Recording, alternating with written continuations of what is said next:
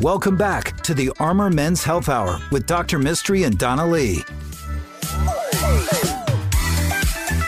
Hello and welcome to the Armor Men's Health Hour. I'm Dr. Mystery, your host, here as always with my co-host, Donna Lee. Hello, everybody. I heard the word ebullient the other day, just like sometimes you refer to me as. Yes. And I was just so excited some other human in the world knew what that meant. You know what word I heard recently is that we were interviewing a new physician assistant, and she said cruciferous vegetables. Oh. But then I realized she had heard listened the to a podcast. previous episode, and she was just kissing ass. Yeah. I told her, I said, It you'll be worked. impressed. I said, he'll be impressed if you listen to a podcast. And Yes. she listened Oh, yeah. to the cruciferous vestibules one. even Or vegetables. even when I know somebody has just read my little blurb on the website, but they've read it, it always makes me feel pretty good. You do? Yeah, so it's pretty easy to please me. I don't know. We hired her, didn't we? I'm a board-certified urologist, and this is a men's health show. The Armor Men's Health Hour is here on the radio, but also available by podcast wherever you podcast. That's right. Per feedspot.com, we're the number 2 best, most informative men's wellness program on the entire intranet, which means the universe. That's right. Until aliens show up with podcasts. It's all the way out there. That's right. Our internet signal is everywhere. We're number 2. We are number 2. This show is brought to you by the urology practice I started in 2007. We are now up to 4 physician providers, 5 mid-level providers, 2 pelvic floor physical therapists, a sex therapist, and a really holistic approach to men's health and women's health when it comes to urology. We see a lot of women. We do. I talked to a woman about Votiva, or vaginal radiofrequency rejuvenative medicine today, and I thought that was a great conversation to really help her out. And we do a lot of women's hormone wellness. So although we do a lot, this show, we talk a lot about men. Yeah, we have a lot of ladies listening, though, who've sent in a lot of questions. So I think we need to change it. Maybe the Armor Wellness Hour. I don't know. It's going to be really hard to change the title in the Apple podcast thing. That's true. But we could just stick with That's What She Said segments. We'll just stay to this segment. Perfect. Well, why don't you tell people how to get a hold of us? You can call us during the week at 512-238-0762. Our website is armormenshealth.com. Our email address to send your incredible questions is armormenshealth@gmail.com. And in later segments, I have some doozies. So that's great. It'll be amazing. So, I had this question in my head, and I needed to get a guest to answer it. You know what that question is? Tell me. What kind of car does a podiatrist drive? I bet he knows. And what were you going to say? I was going to say a foot pedal. Yes. That doesn't make sense. Although it was funny, I don't think it really achieved what we wanted. So today we have Dr. Andrew Cassidy. He's a podiatrist. His practice is Lone Star Podiatry, and he is going to help us understand feet better. So do you have an answer for my question? Well, it's not the Fred Flintstone car. Yes. So I know that. Yes, because that would have given you bad feet. It's the tow truck. It's a tow truck. Of course it is. I stole that off the internet. He did. Very much so. Dr. Cassidy, we all know that urologists deal with one main bone, but my basic anatomy told me that why'd you do the fist like that? Because the neck bone is attached to the shoulder bone, to the penis bone, and then the foot bone. So I thought, we should learn more about feet. But the actual truth of it is that I've been suffering from severe plantar fasciitis for almost 2 years, to the point where I've tried so many different things, and I thought that there may be a good number of people out there that are suffering from the same thing and from foot-related conditions. And I thought it would be great to have like an expert come on, give everybody a 10-minute consultation on foot pain. So maybe you could tell us, with people being a little bit more sedentary and stuck at home, how has that affected kind of how people are presenting with foot pain? Well, one is when your feet hurt, you don't move, right? And then you become less active. And when you sit down in life, you start to die. That's right. So that's a big issue. For plantar fasciitis, it can be construed as heel pain, arch pain. It comes in different forms sometimes, depending on where it is. The biggest thing people need to realize is it's not a cushion issue. People think that's the hardest part for people to get over. We have pain on the bottom of the foot. We think we need more gush down there. And I tell my patients, go home and duct tape couch cushions to your feet. You're still going to have the problem. It's a mechanical issue. So it's a combination of the way you're made and the shoes that you wear. So you have to dictate 2 different protocol tracks to treat this. You have to treat the chronic inflammatory process, which we re-accentuate with every step of every day. Then you got to address the mechanics that cause it in the first place. And the easiest thing to do with that was shoes. Now, when you have plantar fasciitis, so for me, it's heel pain and pain right in the middle of my foot, and it's worse right in the morning. First step in the morning. And that's the first step you really hate taking in the morning. And it was exacerbated when I started running. running quite a bit. What are your other common exacerbating factors besides kind of chronically not wearing the right shoes? So training protocols for sure. People ramp up and exercise too much too soon, or they do like a big thing these days is all these ballistic exercise, like the Camp Gladiators, these plyometrics, they're jumping on boxes, they're doing these HIIT exercises where they're doing high intensity training really fast, really hard, and they overload the tissue.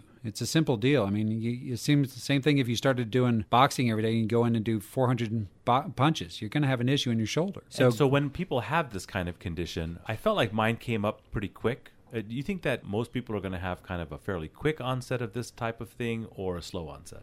I'd say probably it's usually more of a gradual onset for most people. I mean, most people, by the time they come to see me, they've been dealing with it for at least 2 weeks to 2 months on average. And depending on where you go, so when I was dealing with it, I went to the Good Feet store, and I went to we love those people, like Podiatrist, and I went and I bought stuff off the internet for foot braces, and really the only thing that worked was the thing that somebody told me to do at the very beginning, was to stretch my foot before I got up and walked around in the morning. It's simple things usually. What are some common misconceptions people have about plantar fasciitis and treatment for it? So the biggest issue I see is just like what you said, the over-the-counter orthotics, or what they call custom orthotics and so forth, or inserts that go in the shoe. Most of the stuff out there is poorly made. It doesn't affect the mechanics that cause it in the first place. When we're talking about an insert, to change the mechanics of the foot, for a custom device, we need an impression of the foot. The only appropriate way to do that is to take a plaster mold, hold the foot in the correct position, then design the device to be ground up to meet the foot.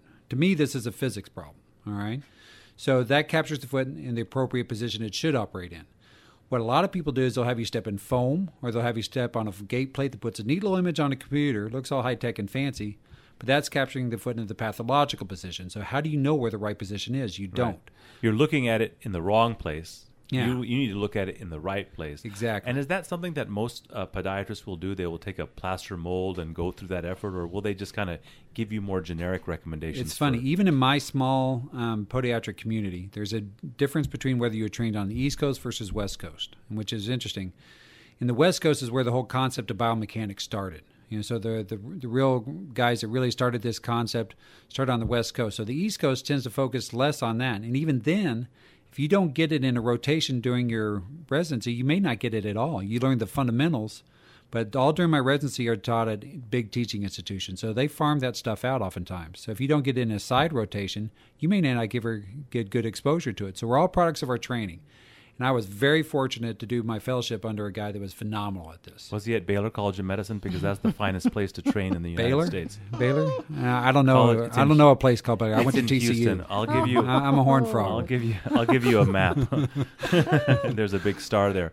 So when somebody, if somebody has plantar fasciitis and they're getting over it, and we hear you need to wear the right shoes. Yeah.